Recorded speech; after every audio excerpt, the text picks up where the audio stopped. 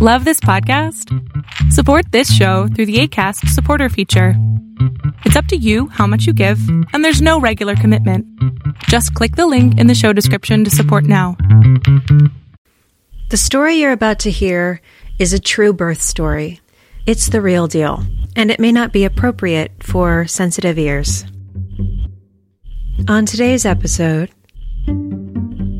The hard part for me about this is that I was so lucky that my doctor was high risk.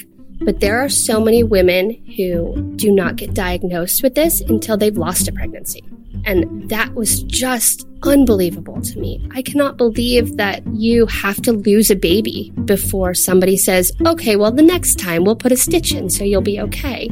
If I had had any doctor other than my own, this pregnancy would not have survived.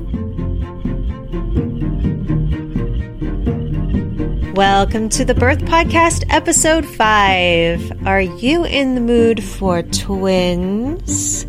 Because today is part 1 of a 2-part birth story that is filled with so many exciting and surprising details. I just couldn't, in good conscience, edit out all those important moments. So buckle up. This is a 2-part adventure. Today, our mom is a first-time mother of twins who shares about the loneliness and isolation of being the last in your friend group to conceive. She details the emotional roller coaster of what it's like to try for a baby for years with no success. She also had a high-risk pregnancy because she has cystic fibrosis, so we talk about that. She also had a bunch of other crazy complications in her journey, like being diagnosed with an incompetent cervix, being put on strict bed rest, having an irritable uterus. Oh, we talk about all this and so much more. I'm so glad you're here. Let's jump right in. I'm Christy Williams, and this is Birth. Did you always know you wanted to be a mother? I did. But I never knew if it would be a possibility because I've got cystic fibrosis, which is a genetic lung disease and digestive disease. It is terminal, so it will potentially, cause early lifespan. Right now, the average lifespan for someone with cystic fibrosis is 36, and I'm 36, so... Wow, so you lived your whole life with that knowledge. Yeah, so we never knew from when I was diagnosed at 5, my original lifespan was going to be 12. Wow. So, yeah, which was crazy. Wow. And then I hit 12, and they were like, okay, maybe 15. And I hit 15, and they were like, all right, well, probably 20. Then I hit 20, and they were like, well, we'll just see what happens. Wow. Yeah. So that must have given you a very real perspective on what you wanted in life. Yeah. So you have a very, very I've got to do it. If I'm going to do it, I've got to do it now because I can't put it off 2 years. I can't put it off 3 years. If I want it, I've got to go for it. And part of the disease is that it can affect your reproductive system. Okay. And so there are a lot of women who struggle to get pregnant. It's usually IVF is what it takes. Most males with the disease can't actually have kids. Oh, wow. Okay. Their reproductive systems don't even fully form. So from the time we started talking about it when I was little, it was always like, we don't know if you'll be able to. We don't know if your body will let you get pregnant. We don't know if your body will let you carry to term. We don't know if, even if you do get pregnant and you get halfway, we may have to make a decision of either you or the baby. Wow. So when I started dating my husband, I think it was a month in that I was honest with him. And I said, look, I can't guarantee natural children. So if this is something that is 100% important to you and you have to have this, I don't want to waste your time and I don't want to waste my time with this relationship. Wow. And I laid it all out on the table of let's just not, because I don't want to get 2 years down the road and fall in love and then tell you and have it be this huge disaster. I was like, I just want you to know this is not something that if you want kids, we possibly have to go adoption or it's going to be a hard road. Wow. Yeah. That must have really given clarity to your relationship early on then? I mean, what was his response? I think his response was like, okay, this girl is no nonsense. I like it. She's not going to play games with me. She's not going to be ridiculous. All right. And for him, his dad was adopted. So he was open to adoption, and he was open to other forms of having kids. So he was like, I'm fine. That's great. I love you. We'll do this. We'll have kids however we have kids. If we have kids, we'll get there when we get there, but it's fine. Wow. So you dated for how long before you decided to get married? We dated for 1.5 years before he proposed, and then we were engaged for 1.5 years. Amazing. So. And then since you knew you wanted to try having kids, did you start right away? Or what was the process of talking to your doctor? And what is that like, knowing that you have potential complications from right away? How was your conception journey, I guess? So we knew we wanted to start having kids maybe 2 years. We were like, we want to give ourselves a chance to get married. But we also didn't get married until I was 31, almost 31, and he was 34. So we were thinking, okay, we can't wait too long, but we do want to enjoy being married for a little bit. So we gave ourselves 2 years and then started talking to my doctor about my health, my lung health, my body health overall. And my doctors were on board. They basically said, you look great. We'll go ahead and try for as long as you feel comfortable trying. And then if it doesn't work, we'll figure out what the next step is. Okay. And so at the kind of roughly the 2-year mark, we met with a high-risk doctor just to kind of go over the little bits and pieces of what we could be in for, what we're looking at, make sure everything looked okay. And she said, go ahead and try. So we started, and we tried for a little over 3 years. Oh, wow. So you just tried on your own without intervention for 3 years? Okay. Mm-hmm.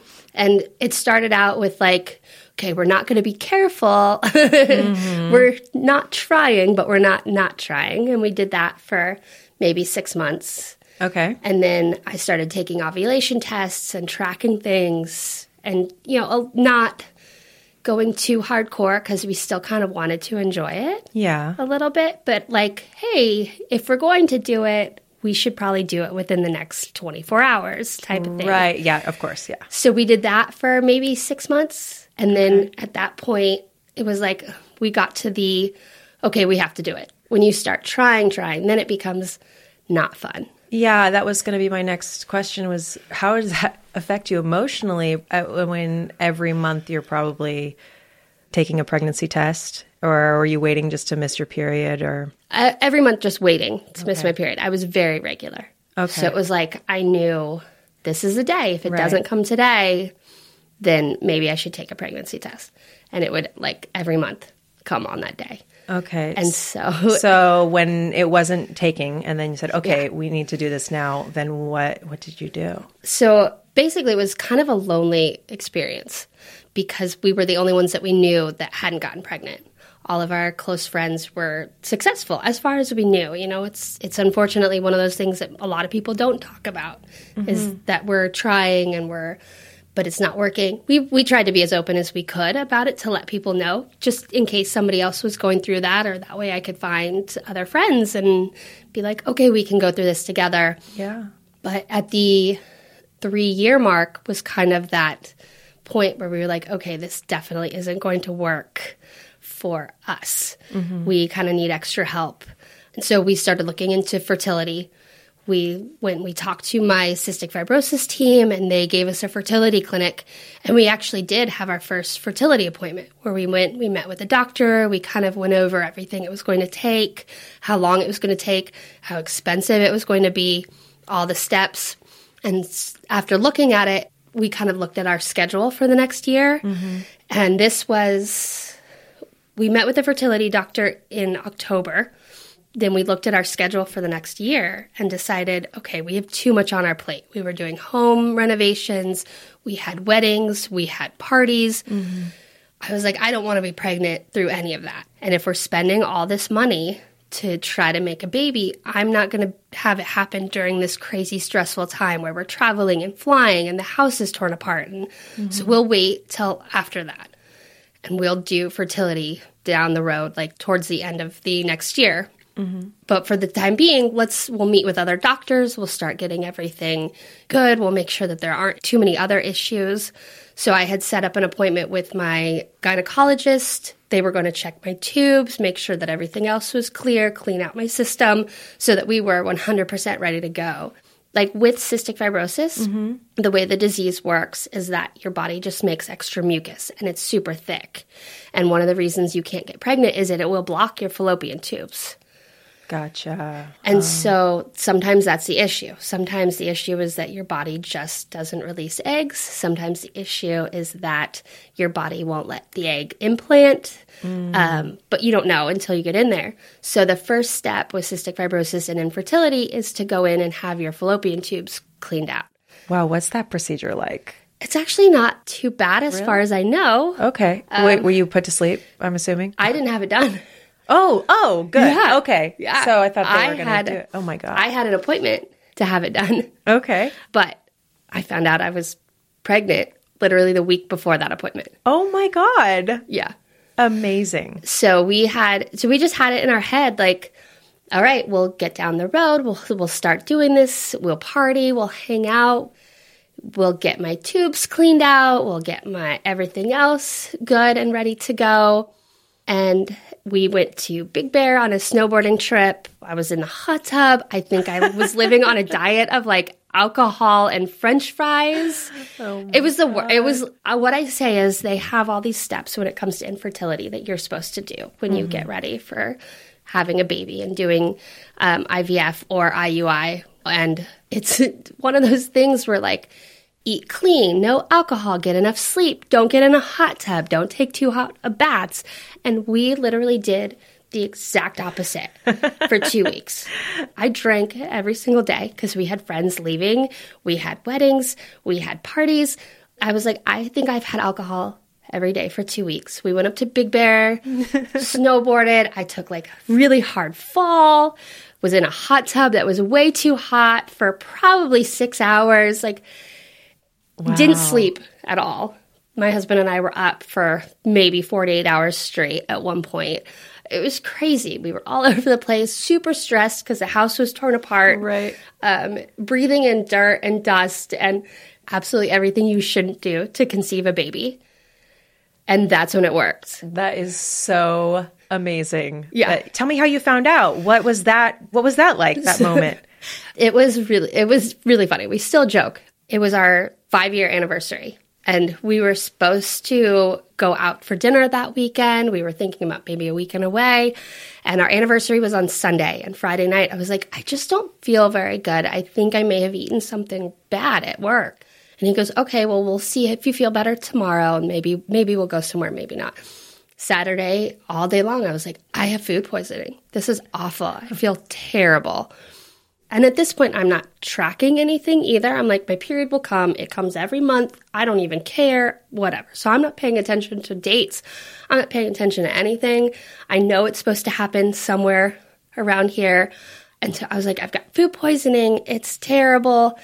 And then Sunday came and I still felt sick. And my husband was like, you don't get food poisoning for 3 days. And I was like, oh, well, maybe it's the flu. Maybe it's something else.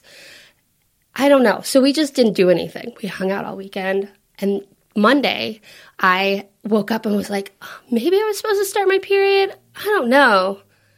Well, you know what? I'll take a pregnancy test anyway, because this is literally what I thought. And all girls will understand this thinking of, what kind of underwear should I wear to work today? Like, should I put on the fancy underwear or should I put on my granny panties? Right. So I'll take a pregnancy test. And this is Monday morning right after I got out of the shower. And I take a test and it comes back positive. And I was like, there's no way. You know what? This test is broken. It's definitely broken. God. I bet it's from like ovulation tests from like a couple of years ago, because I've been buying boxes of ovulation tests now for 3 years. It's like, you know, I'll take another one. I'll take one from my new box. And so I take one and it comes back positive again. Did it turn right away? Right away. Immediately. Yeah. Immediately. You were very pregnant. Yeah. Yeah. Very pregnant. It was like, you know what? That was broken too. So I got out because I had a bunch of different brands at this point, because like I'd taken one when I was somewhere else and just brought the second one back with me. And so I took another brand and that one came back positive, like before even the test line showed up. So are you by yourself during I'm this? by myself in the bathroom. Okay. And now I've got 3 positive pregnancy tests that I'm staring at. I'm like, I'm also supposed to get dressed and go to work right now? Which underwear did you wear? It was like, great. Guess I get to like wear my fancy stuff today. And so I was like, holy cow, how did this happen? How did this happen? I've done nothing right to get pregnant in the last month. And now after I'm 3 pregnant. years, And after 3 years, suddenly pregnant. was your husband home? So he was in the shower. Okay. He was in a different bathroom. I was in my own, taking pregnancy tests, found out I'm pregnant, freaking out on the inside. Years ago when we had started, I had bought these shirts online for our dogs. And one says, I'm going to be a big brother. And the other one says, my parents are getting me a human. Oh. And I had them in the drawer for 2.5 years at this point. Oh my shoved God. in the back. And he had no idea that I had bought these shirts or owned them or anything. Oh. And so... I'm tearing up. That's so cute. Yeah, it was. It was so... And so while he got in the shower, because I always showered first, I put these shirts on the dogs. And when he got out of the shower, I was like, hey, you should see what your dogs are wearing. Because it was a joke in our house. Sometimes we would, like, throw a T-shirt on them, or he'd put his boxers on a dog, or they would have socks on their noses. Like, it was just a joke. And so he was like, what do you mean I should see what my dogs are wearing? I was like, you should see what I put on your dogs. And I really wanted to catch it on camera, but I also realized, like, oh, he's getting out of the shower right now. I don't think anyone's going to want to watch this video. So it's fine.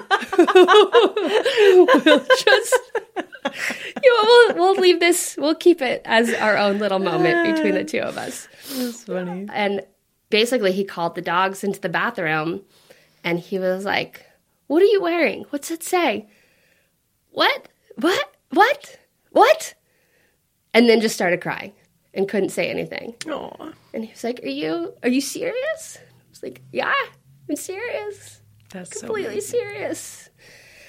And so then we just stood there, like, hugging and crying, for the next 45 minutes. Oh, my God. Yeah. I love it. Yeah. Oh, you guys. And it was unbelievable. Like, we just couldn't believe that I was pregnant. Yeah. After, because we had it so built up in our heads of, like, it was going to be such a long process and financially and physically taxing. It was just going to be crazy. Yeah. Wow. Mm-hmm. Wow. What a gorgeous moment. Yeah. Oh, getting me all weepy. Amazing. So you had said that you were feeling kind of like sick already. How far along were you when you found out? Was it like 5 weeks? 4 weeks. 4 weeks. Okay. Yeah. So you already had some morning sickness starting. So, but that was the only morning sickness I got. Oh, wow. I was only sick the first weekend, and then I never got sick again once we got through that first weekend. So it was just like this rush of crazy amount of hormones, and then my body totally tolerated the rest of the pregnancy. Wow. Yeah. So when did you have your first appointment with the doctor? So I had an appointment scheduled a week and a half from that because I had an appointment scheduled to have my tubes cleaned out. Oh, wow. So it was already set up. So it was already set up. Perfect. So in between when I got the first pregnancy test and when that appointment was going to happen, I still didn't believe it.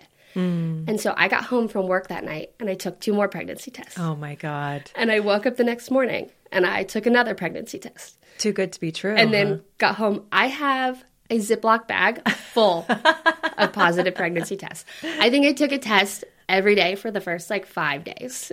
And then got to day 5 and was like, well, they're still positive. So definitely pregnant. Wow. Yeah. He was just like, are you going to stop taking them? I'm like, maybe, but it's kind of like the until equivalent of pinching yourself a little bit just to make sure. Right. Because there's a lot of fear in the beginning that you don't want to jinx it or something. Mm-hmm. So I have a huge Ziploc bag full of pregnancy tests. Oh my God. All different brands, all different. I was like, I'm taking all of them. I've been waiting 3 years. I've got a drawer full of them. Let's just take all of them right now. It's fine. Might as well. Love it. Yeah. So I had the appointment and I told my husband, there's no reason for you to go.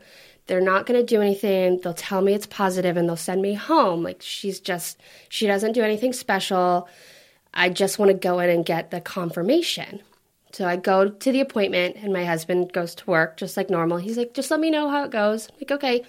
And because I was going to have procedures done, they had me in their fancy room with the ultrasound machine. And she's like, we're here. We might as well take a look. The internal ultrasound? Yeah, the internal. Yeah. Mm-hmm. So I was like, oh, my goodness. Really? Oh, yeah. Really? I'm going to get, like, we're going to take the first look today? And she was like, yeah, there's a good chance we could possibly see the heartbeat. I was like, and at this point, I was 5 weeks and 5 days. So very early.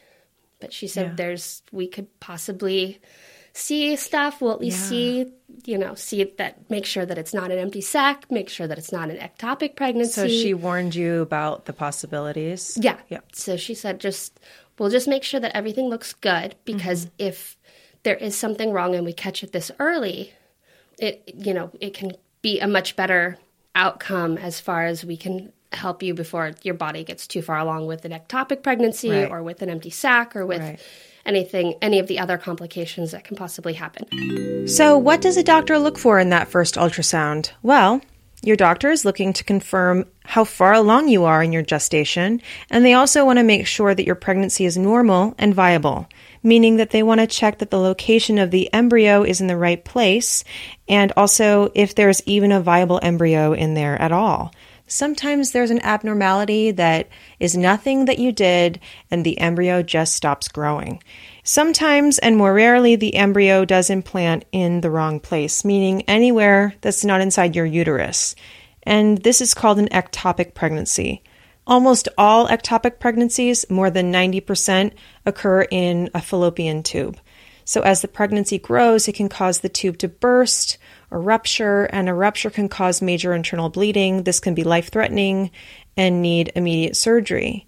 This is rare, but it can happen. I was very naive when I went to my first ultrasound. I had some early bleeding, and so I think around about 6 weeks, I went with my husband to the doctor just to check it out. They said, come on in, we'll take an ultrasound. And it didn't even really occur to me that there could be no embryo or that I might have an ectopic pregnancy, because I never really thought about it. It was my first pregnancy, and the doctor took a look and he found the sac was in the right place and that there was indeed an embryo and there was indeed a heartbeat.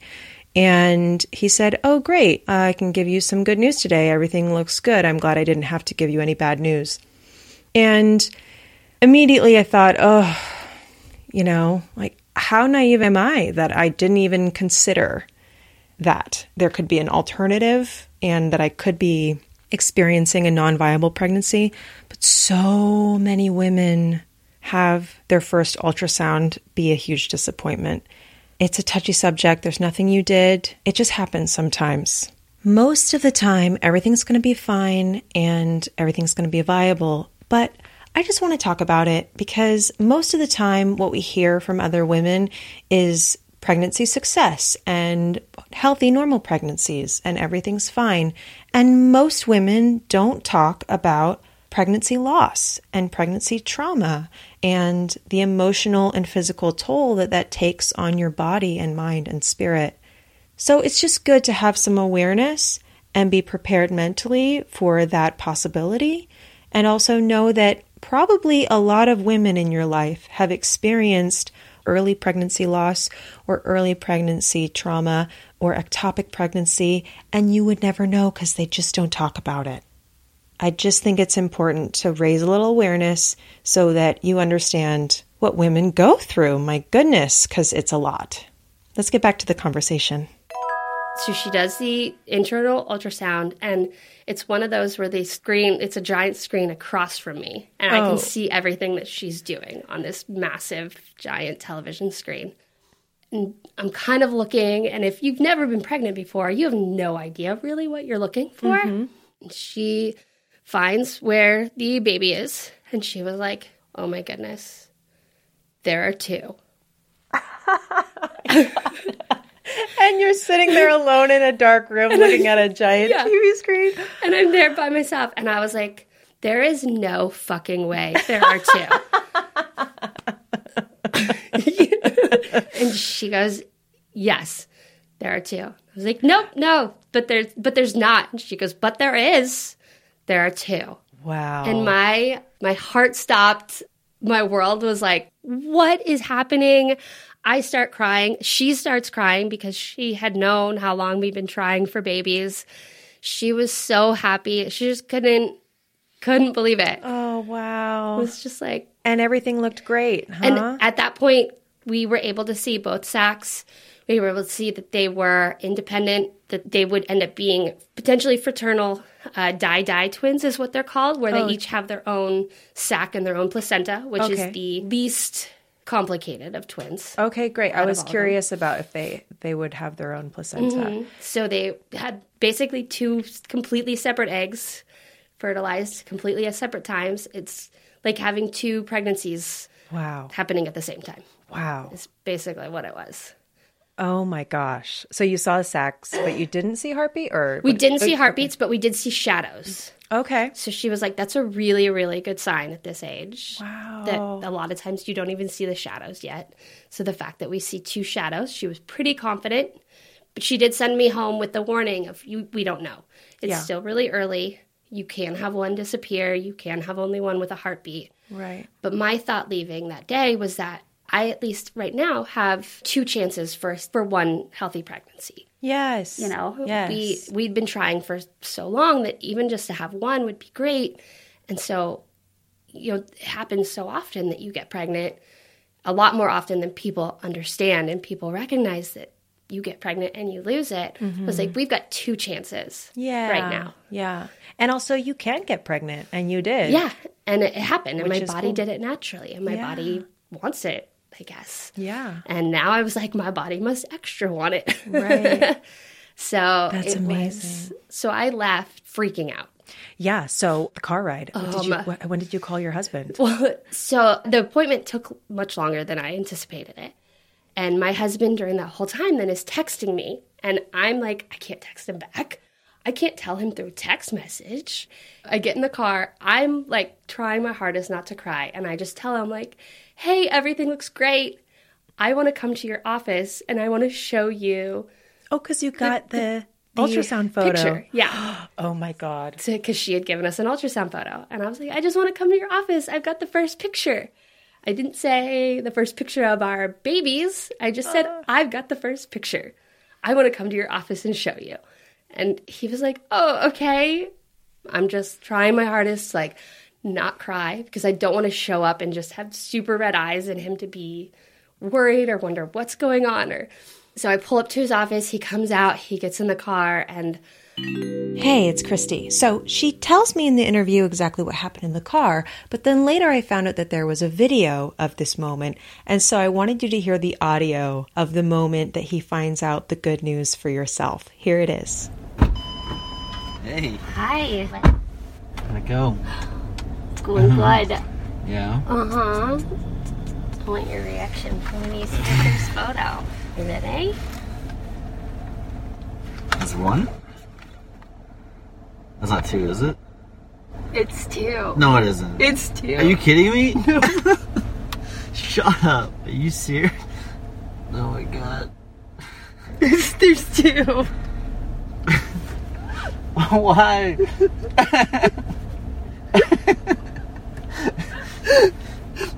There's 2. How is this possible? Are you 2 babies to me? Oh my God.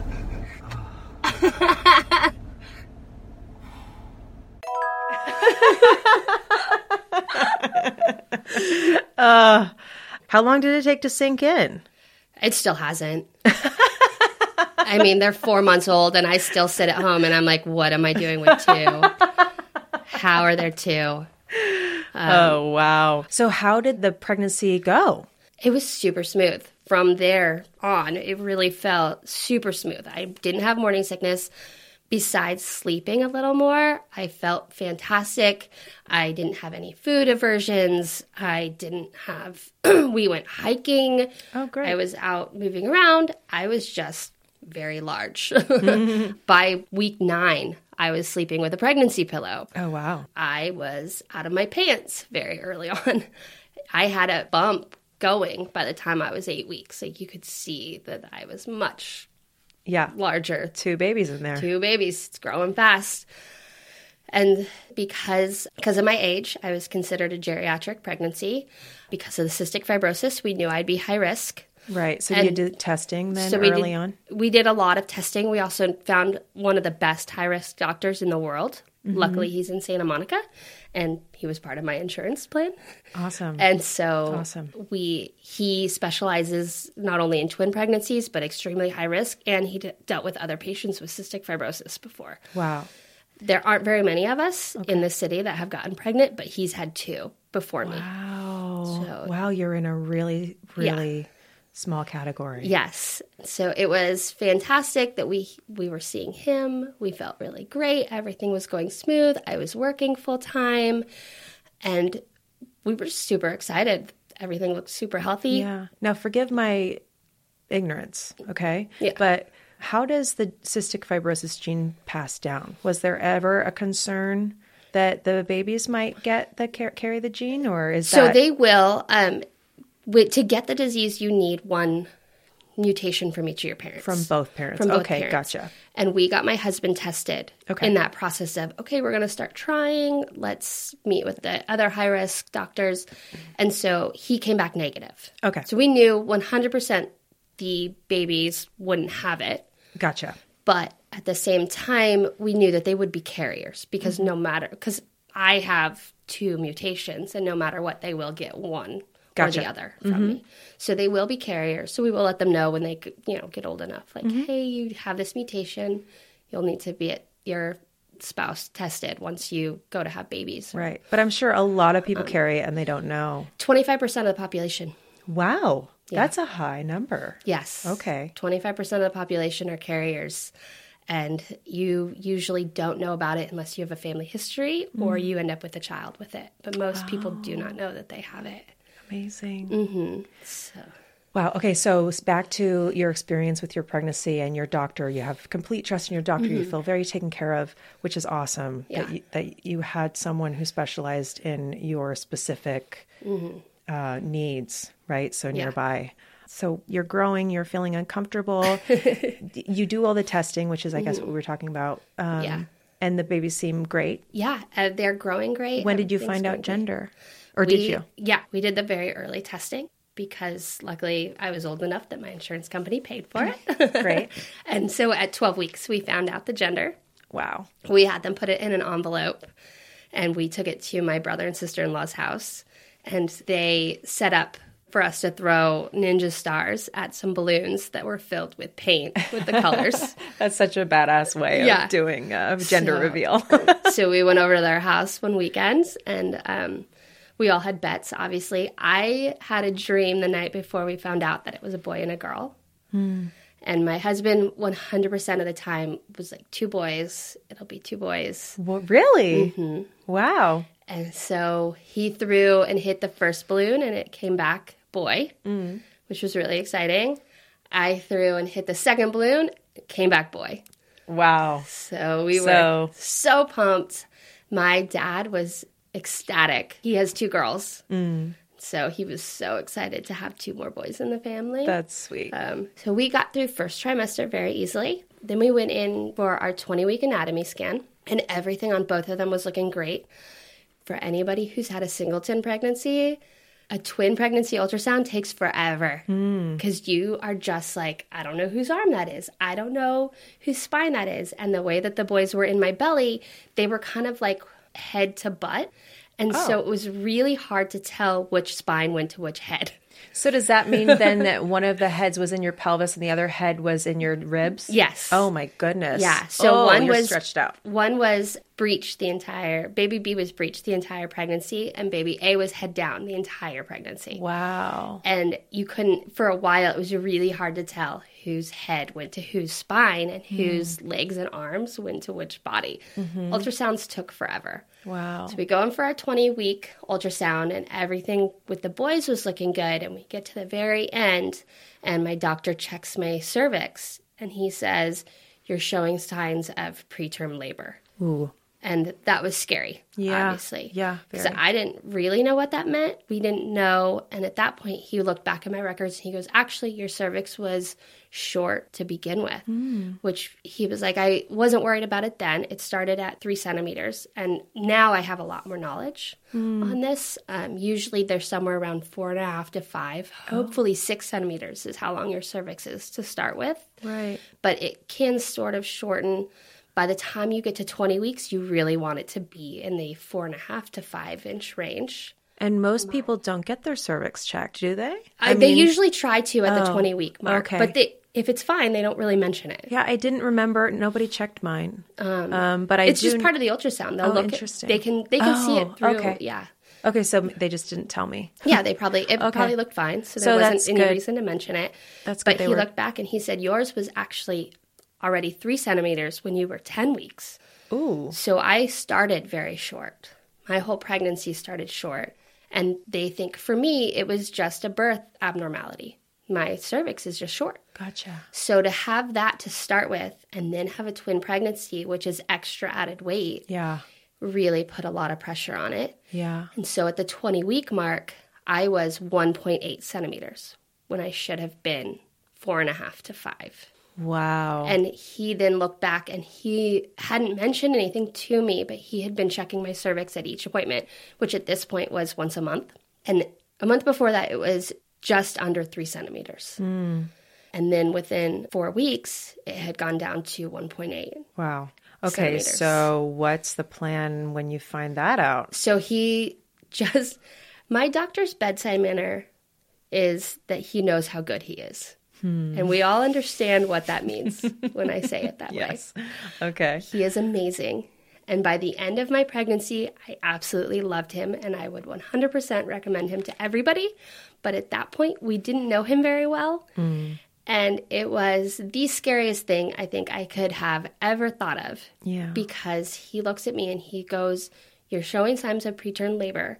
You have 3 options. 1, do nothing. I do not recommend that. You will lose this pregnancy. Oh my. Okay. And so my husband and I look at each other and are like, whoa, all right. And he goes, option number 2 is something called a pessary. I think I'm pronouncing that correctly, but it's basically a kind of like a really thick rubber band that they put around your cervix to hold it close. Okay. He says it's not something that normally is done in the United States. It's more of a European tactic. He goes, option number 3, which is what I highly recommend. I have done it thousands of times, and I know that it can be successful, is a cerclage. And it's basically a very thick shoelace that they stitch through your cervix. Ooh, I'm just imagining what that must feel like to have that done. So he says, in order to make this happen, I have to place this tomorrow morning. I will not let you go home. You will be on bed rest for the rest of your pregnancy. You will also be in the hospital for at least 2 weeks, possibly 3, maybe the rest of your pregnancy. Oh, wow. That's a lot of info to get in one day, like one session. In like 5 minutes. Yeah, 5 minutes. Oh. And so we went from, hey, let's go see if our babies are good, to, whoa, life just took a whole turn. We don't even know if this pregnancy is going to survive. Right. And we sit there and he's like, what do you want to do? It's like, we have to do the cerclage. He goes, good choice. Wow. My doctor, luckily, he's the type that he says, I will let you make your decisions and I will give you the best possible outcome with the decisions you make. I will not tell you what to do, but I will tell you what I think is the best option. Right. And then you tell me what you want to do and I will give you the best success rate I can with your choices. That's what you should have. Right. But if he's saying cerclage is the way to go, then we have to. Luckily, at that point, too, we'd always had it in the back of the mind that bed rest was a possibility with twins. We had thought that because of how high risk I was, bed rest was a possibility. We just didn't think it would happen till maybe 3rd trimester. You know? And at this point, it's 20 weeks? 20 weeks. Yeah. Well, Yeah. that's a lot of your pregnancy to go, to be Yes. stuck in one place. Yes. And bed rest, is that literally in bed? Like, what's the parameters of what you can actually do? Bed rest has all different kinds of parameters. Okay. It sort of depends on the severity of what you're trying to keep at bay. Right. A lot of doctors now don't recommend bed rest. They say that it can possibly cause additional complications. They say that it doesn't work. I personally feel that it does. Okay. Everyone has their own ideas, their own thoughts. Every pregnancy is unique. Every pregnancy is completely unique. And bed rest ranges anywhere from, you can only be on your feet for an hour every day. You can only be on your feet for 5 minutes every day. Some people aren't even allowed to get out of bed to go to the bathroom because they don't want any sort of gravity put on your cervix or put on anything. What was your parameters? So my parameters were I could get up and go to the kitchen and maybe throw a bagel in the toaster really fast. I got to shower every 3 days. Oh, wow. No walking, no driving a car, no sitting up longer than 15 to 20 minutes. If I am sitting, I need to kind of be leaning and get my belly weight onto something else off to the side. Like, don't sit all the way upright. Well, you can't lay on your back when you're pregnant anyways, so you had to lay on your side to side. Mm-hmm. Wow. Yeah, to try to keep as much weight off of my cervix as possible. Don't sit on any hard surfaces. So what about going to the doctor then if you just can't drive, but you could be in the car? I could be in the car, but leaning back. So I always okay. traveled with a pillow to kind of prop my belly up, lean the seat all the way back, lay on my side, climb in. Yeah. Wow. Not the most comfortable. Couldn't do anything, really. Yeah, it sounds intense. Can you just tell me briefly about the cerclage procedure? Because that sounds like a nightmare. They tell me that I need a cerclage. We make that decision. He says, I'm admitting you tonight so that we can double check the boys and make sure that everything is going good in your pregnancy. Cerclage will be placed at 7 a.m. the next morning. It is a full operation, a full-on procedure. And so I don't leave the hospital, basically, at that point. He sends me upstairs, they admit me in, and that's where I'm at. So the next morning, they get me up. I was luckily the first one in the day. He placed an epidural as if just like a normal delivery, but it was a full operation. You can't feel anything. Okay. And your cervix really doesn't have that many nerves, which Thank is God. crazy. Yeah. I couldn't feel anything. The hardest part was that you're on a bed that's elevated and then tilted. So you were at probably the most vulnerable I have ever felt in my life. My lower half is spread open. I am strapped into stirrups. My feet are up over my head and my hoo-ha is at shoulder height-ish for my doctor and everybody else in the room. Oh, wow, you're that far back. I am that far back. Yeah, that's very vulnerable. Almost upside down. And then I couldn't necessarily feel it, but I can only imagine I am probably like opened up down there the widest I could possibly go. If there was anything that looked wrong down there, somebody would have seen it. Like it was, it's pretty crazy. For me, there was an operating room of probably 10 people in there, double checking everything. I've got one team to watch one baby, one team to watch a second baby, an anesthesiologist, the doctor, the doctor's helpers, additional nurses. Like it's a full team, and they are all able to see everything going on down there. How long did it take? It took about 20 minutes. Okay. And the worst part was just being upside down for 20 minutes. Other than that, it wasn't terrible. It is a lot more common than you think. Once you have it done, I actually learned about so many friends who have had it done. That's sort of the thing I'm learning about motherhood, right? It's sort of like this secret club. Nobody really talks about the details, but once you go through the battle and win, so to speak, then everybody has a war story. Right. Everyone's like, oh yeah, that happened to me too. Or, they want to open up because it is true. It's hard to explain it to someone who's never gone through it, what it's going to be like. But that's why I'm doing this show, because I just want there to be some awareness of what it can be like. So the spectrum of possibility, and then it's not so scary in the end. Right. Because when you're going through it, you feel like you're the only person in the world who has ever felt this way or has ever had to deal with this, whatever it is. Yeah. Insert 50 million different options of what could happen to you. Exactly. It was crazy. I was like, I've never heard of this. I have no idea. I've never known anybody who went through this.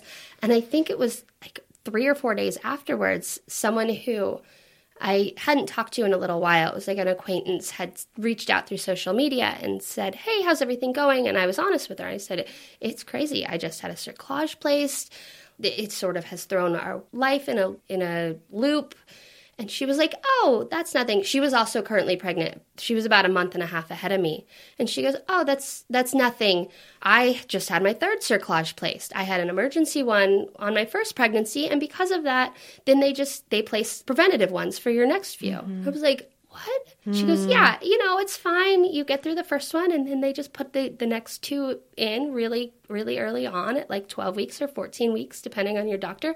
And it's fine. I was on bed rest for a bit for the first one, and now they just tell me to like stay off my feet for long periods of time. It's totally normal. Right. And I was like, this is crazy. I've never even heard of this. And there's groups out there, obviously, of women who have been through this.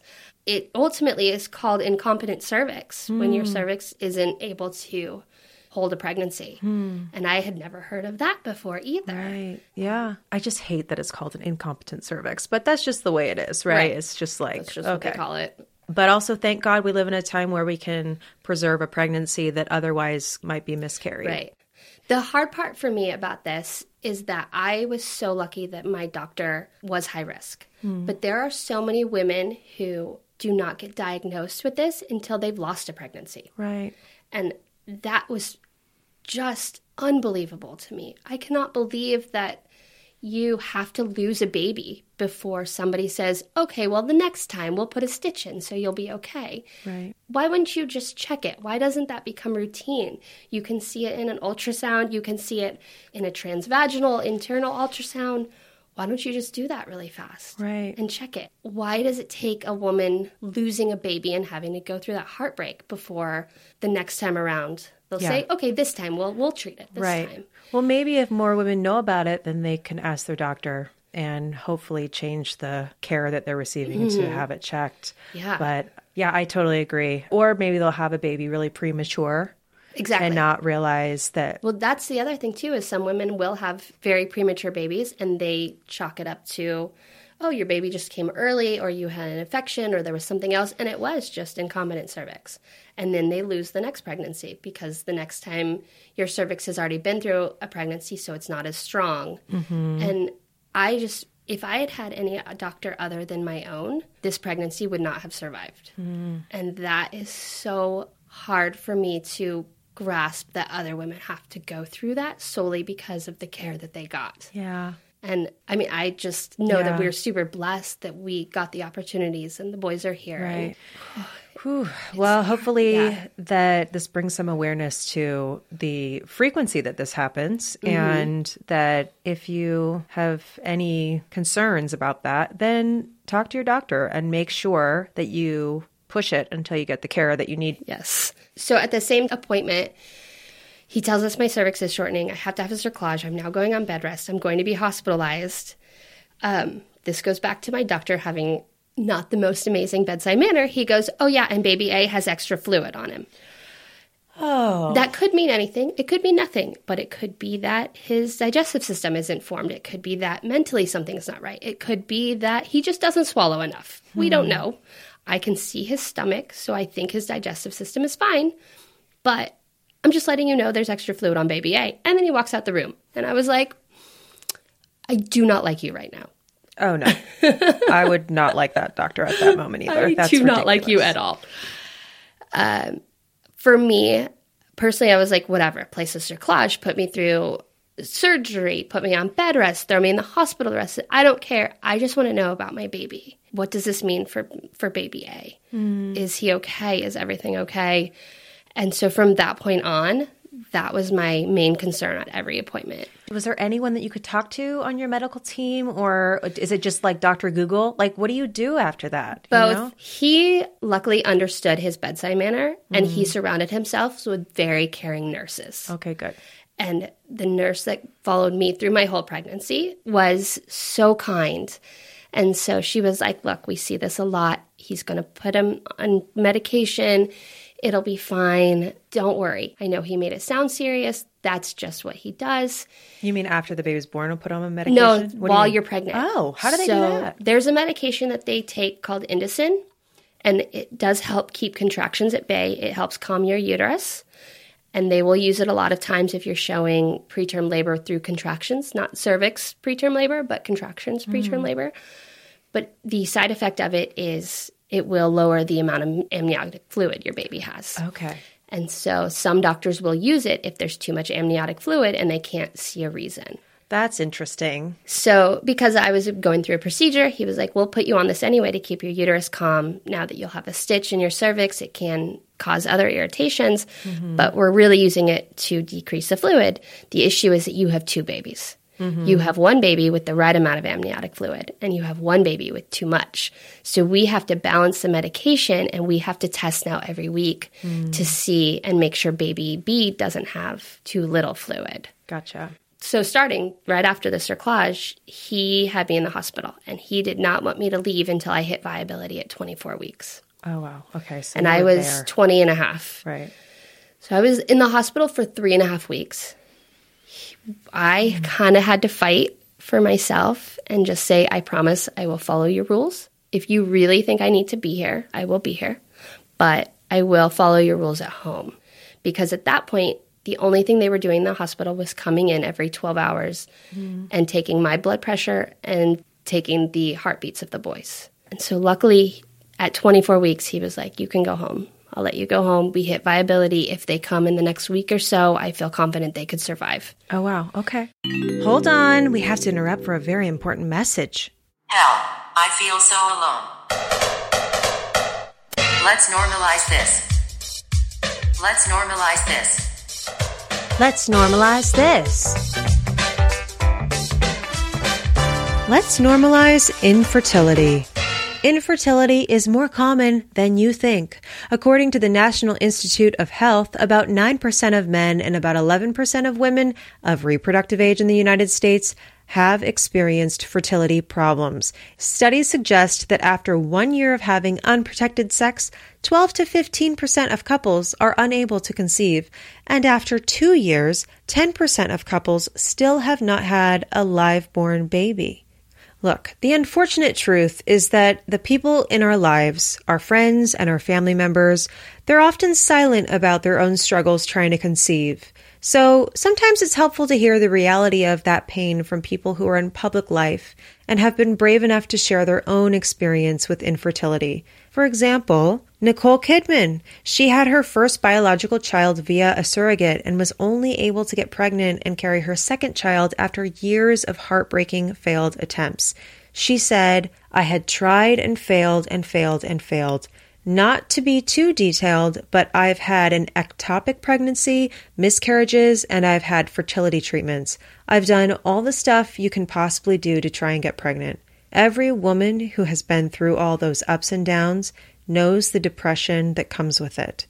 Michelle Obama conceived both of her children through IVF following miscarriage.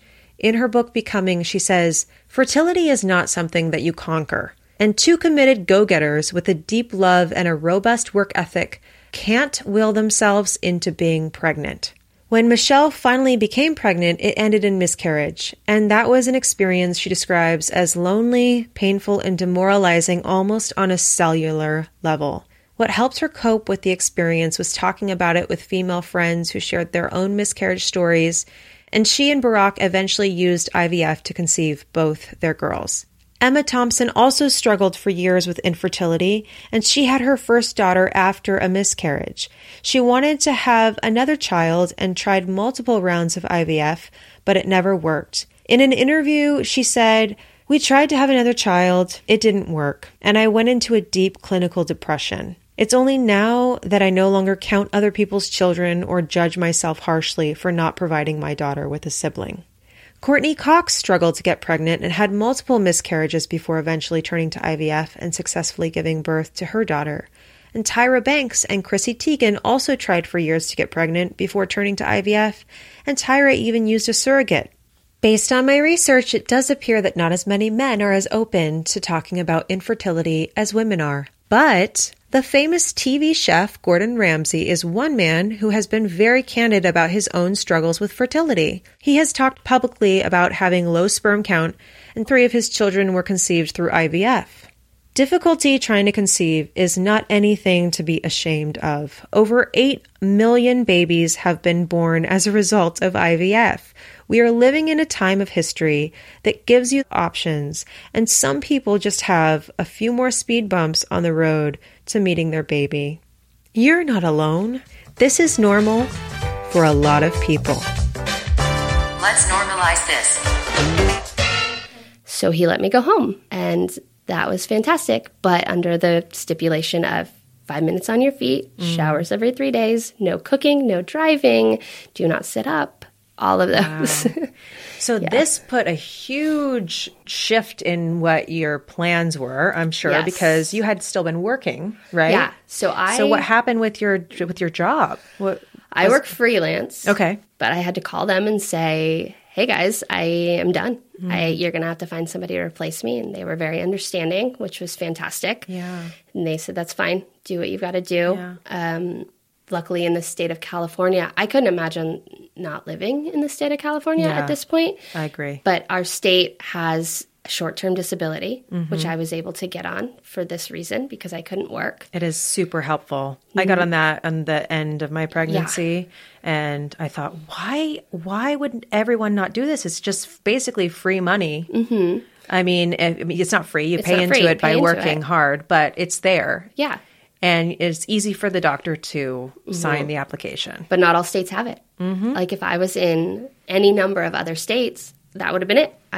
Now I don't have any money. And just to have that little bit was helpful. Oh, of course. Yeah. So, yeah, I kind of quit my job, stay at home. We had to cancel baby showers because I couldn't do that, cancel baby moon trips that we had planned. No more putting together the nursery, no more shopping, no more anything. Wow. Literally. My mom luckily was able to come up. She stayed with me Monday through Friday while my husband was at work so that she could help cook and sort of get the house ready and help me clean through stuff. That must have been both very helpful, and you probably felt very loved by that, but also very frustrating because that nesting phase that instinct is so crazy. Yeah. When you are about to have a baby, and you probably felt, I mean, I'm projecting, but I feel like I would feel frustrated not being able to like get up and do all the things that I'm itching to do. I mean, if you've ever tried to cook a meal with your mother, okay, it's fine, right? But you mash your potatoes one way and she mashes hers the other, and they all come out the same. But it's really frustrating to watch somebody else mash your potatoes differently. Now imagine like watching somebody go through literally every closet you have in your entire house, and you can't even get up and know what closet they're going in through. It was amazingly helpful. It really was. And I am so grateful that she was able to come up and she was able to be there and help. Yeah. We couldn't have made it. Yeah. But I did mentally shut down probably for the first week that I got home. You know, I used all my mental strength to make it through the 3 weeks of hospitalization. And I just got home and was like, this is so hard. I'm stuck in this bed. I know that I can do this, but I just need to shut down. And I think I slept. I didn't really talk to anybody for probably a week. I wasn't even really hungry. Did you feel depressed? I would say, yeah, that's probably the only time I felt depressed during this whole thing. But Understandably. I had zero interest in anything. I didn't have the TV on. I didn't have music on. I didn't watch anything. If you could change anything about that time period, is there anything that you would have done differently, like to help someone else who might be going through it? Perhaps like something that could have helped your mental health a little more? I'm just trying to think of. Yeah. I would say that the most important thing that I eventually had to really remember was that this is such a short period. Now that I'm on the other side, it is so small in the scheme of life that it feels awful at the time. I'm stuck in bed. I want to nest. I want to go to my baby showers. I want to do everything that everybody I've seen got to do. It is so easy to just kind of fall into that. This is awful, and I really wish that this wasn't happening, and why is it me, and why is it happening to me? Once you get to the other side, it is so small, and none of it actually matters. That's true. It's hard to feel that way though at the time. It's hard, and you feel like everything's sort of falling apart, and what you really wanted to have happen, all these fantasies you have about that amazing pregnancy completely change. I now exist in this bed with this one pillow. And now that I'm on the other side, it's like a blink of the eye, the amount of time I spent in that bed. I don't even remember it. And so that's what I would say is just keep focusing on the final outcome. Right. The final outcome is 2 healthy babies or 1 healthy baby or just healthy pregnancy and keeping them in as long as possible. Yeah. And once I really was able to kind of wrap my head around, like, this will pass so fast, and this will be a story that I tell, and I won't even remember very much of it. It got much better. It took about a week to kind of come to terms, but then it got better. Good. Yeah. I mean, it always does. But yeah, I think that is the hardest part, is when you feel like it's never going to end. Yeah. Since you knew one of your babies was breech and you were high risk from the beginning, did you assume that you'd have a C-section always? Or what was your birth plan as this was happening? My birth plan, as soon as I found out it was twins, was C-section. Okay. If you don't know much about twins, the possibility of delivering one naturally and then needing a C-section for the second one is very high. And for me, the thought of having to have both parts of me heal scared me, and I did not want to go through that. I would have done the same thing, because that is a very intense experience. Yes. Wow. You can go through, 48 hours of labor with twin A and still have to then have an emergency C-section with twin B. Yeah. They will almost always make you deliver in an operating room. You probably won't be able to, you never know. You can always find places that will let you deliver how you want to deliver. Right, yes. But most doctors, most hospitals will make you deliver in an operating room. Right. Well, you especially probably because you are high risk, Yeah. right? No matter what, I was going to be delivering. So it's unfortunately, right off the bat, I kind of had to let go of any sort of additional ideas of, a very calm delivery experience, water delivery, home delivery, any of those off the table, because it's going to be in an operating room. I'm going to be surrounded by multiple teams of people. I have twins, so there will be 2 full NICU teams, whether the boys need them or not. Right. I will have doctors there and nurses there, and it will be bright and very medical. And so it just got to where I was like, we might as well just do a C-section and know that if there are complications, they'll be taken care of. Right. And was it going to be a scheduled C-section, or were you going to wait as long as possible and see if you started going to labor? We were scheduled. Okay. And we did have it scheduled for 37 weeks. I had a delivery scheduled at that point. Okay. They put me on the books. If we make it here, great. Fantastic. Great. So for 17 weeks, that was the plan. You were going to be on bed rest for 17 weeks, just to tie it together. So as you're nearing the 37 mark, like are you feeling any Braxton Hicks? Like because you're so in tune with your body. So tell me what was happening as far as. Because of the cerclage placement, it caused me to have what's called irritable uterus. Oh. If you have that, you'll know about it. Most people haven't heard about it. It basically is that any little movements can cause Braxton Hicks or actual contractions. Things like if I got up or if I waited too long to go to the bathroom, I could give myself contractions for 6 hours. Wow. If I didn't drink enough water, if I sneezed too hard, if I turned to grab a book. Did you say for 6 hours? Yeah, I could have contractions for up to 6 hours. Wow. Yeah. Okay. Yes. Anything, any little thing. If I twisted too much, if I coughed too hard, if I got out of bed the wrong way, I could cause myself to start having contractions because my uterus at that point was stretched super thin because of the twins. Yeah. And because I had the stitch placed in my cervix, it just irritated everything. And yeah, I could have contractions. At that point, I would have to monitor them. They were never very strong and never super uncomfortable, but they would just happen, and they would happen about every 5 minutes for up to 6 hours. Oh my And I would gosh. just have to make sure that they stopped or didn't get closer together. Oh my gosh. Mm-hmm. You are like a warrior woman. Like the patience I'm sure that you had to you. have is really, really to be commended. I can tell you there were days that I would just get so stressed out that they would happen. And then, I learned that there are positions to lay in to get them to stop faster, luckily. But you just sort of have to ride it out and hope they don't get closer together. And so I lived in that life from basically 20 weeks on of just monitoring contractions. I would get them probably every other day, every 2 days. Oh my and goodness. so it would be just, is today the day?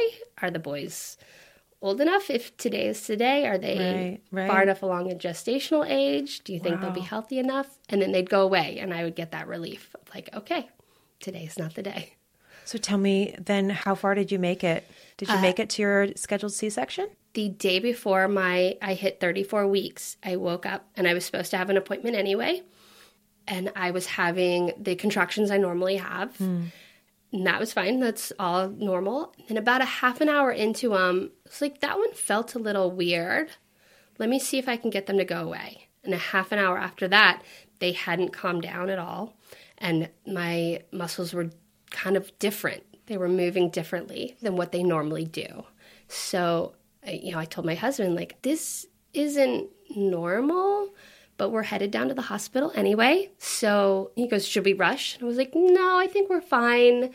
I'm going to take a shower because I get the feeling this will be my last solid shower for a while. But I also decided I wasn't going to eat. And this was a Friday morning. And I was like, in case I have to deliver, let's bring a bunch of food. But I know that it'll be a C-section and I know they won't want me to eat, so I'm not going to eat anything. And so we call my doctor on the way down and we let him know, like, hey, I think I'm having contractions. Should I see you guys or go straight up to labor and delivery? We go up to labor and delivery after he tells us, yeah, just go straight there. They get me on a bed, monitored. At this point, because I'd spent 3 weeks in there and we had also been doing heart monitoring every 2 weeks for the boys as we got closer, I knew the whole team. I knew everybody up there. I knew all the nurses. I knew my way around the hospital. It was actually very comforting. It felt kind of like home showing up there with everybody. They hooked me up, and I'm having contractions every 30 seconds Oh, wow. and didn't even realize it. So with the cerclage, are you able to dilate with that, or is this restricting you? It's restricting Okay. me. It's my body fighting against the stitch. Ooh, so was that very painful? Or were you feeling any pain I couldn't yet? really feel it. Okay. There was extra pressure down there, and it did feel like, because the contractions were different, it did feel like my body wanted to do something it couldn't. Gotcha. That's probably the best way I can describe it.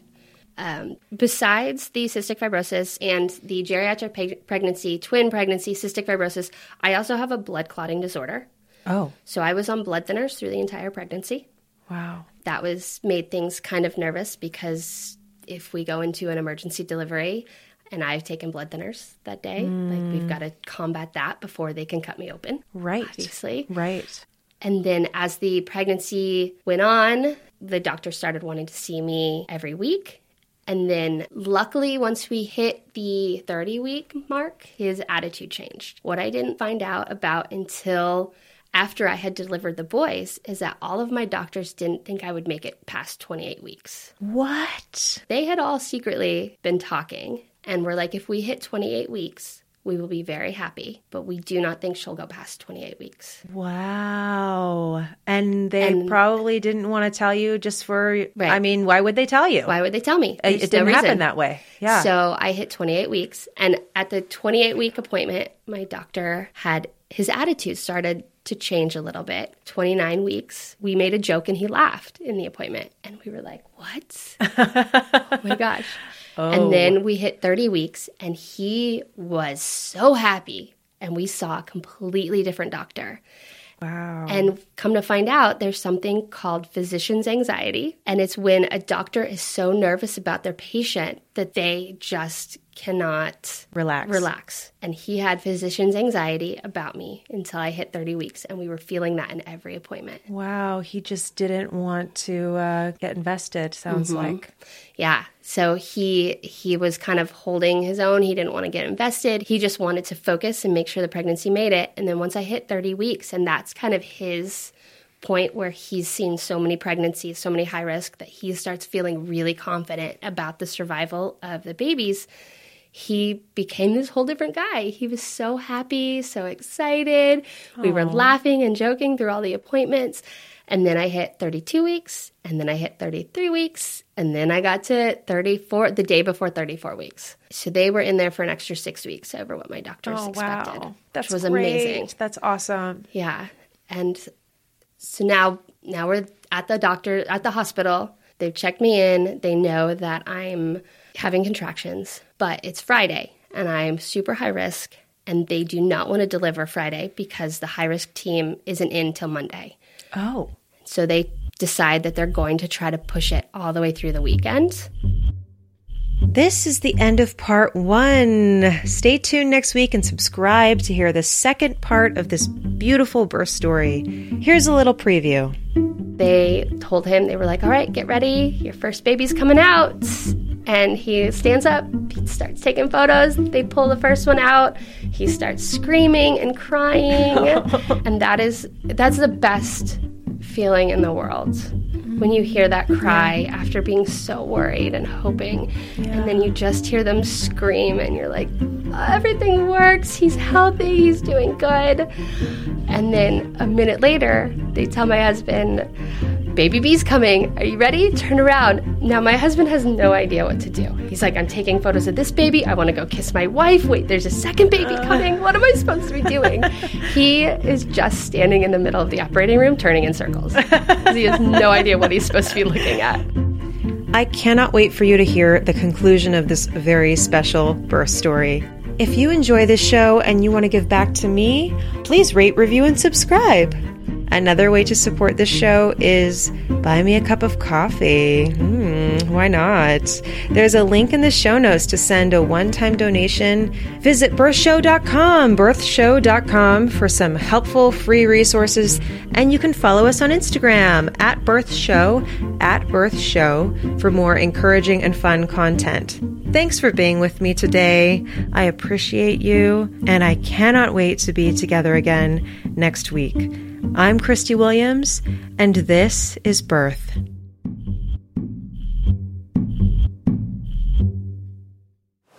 This is a Sync Studios production.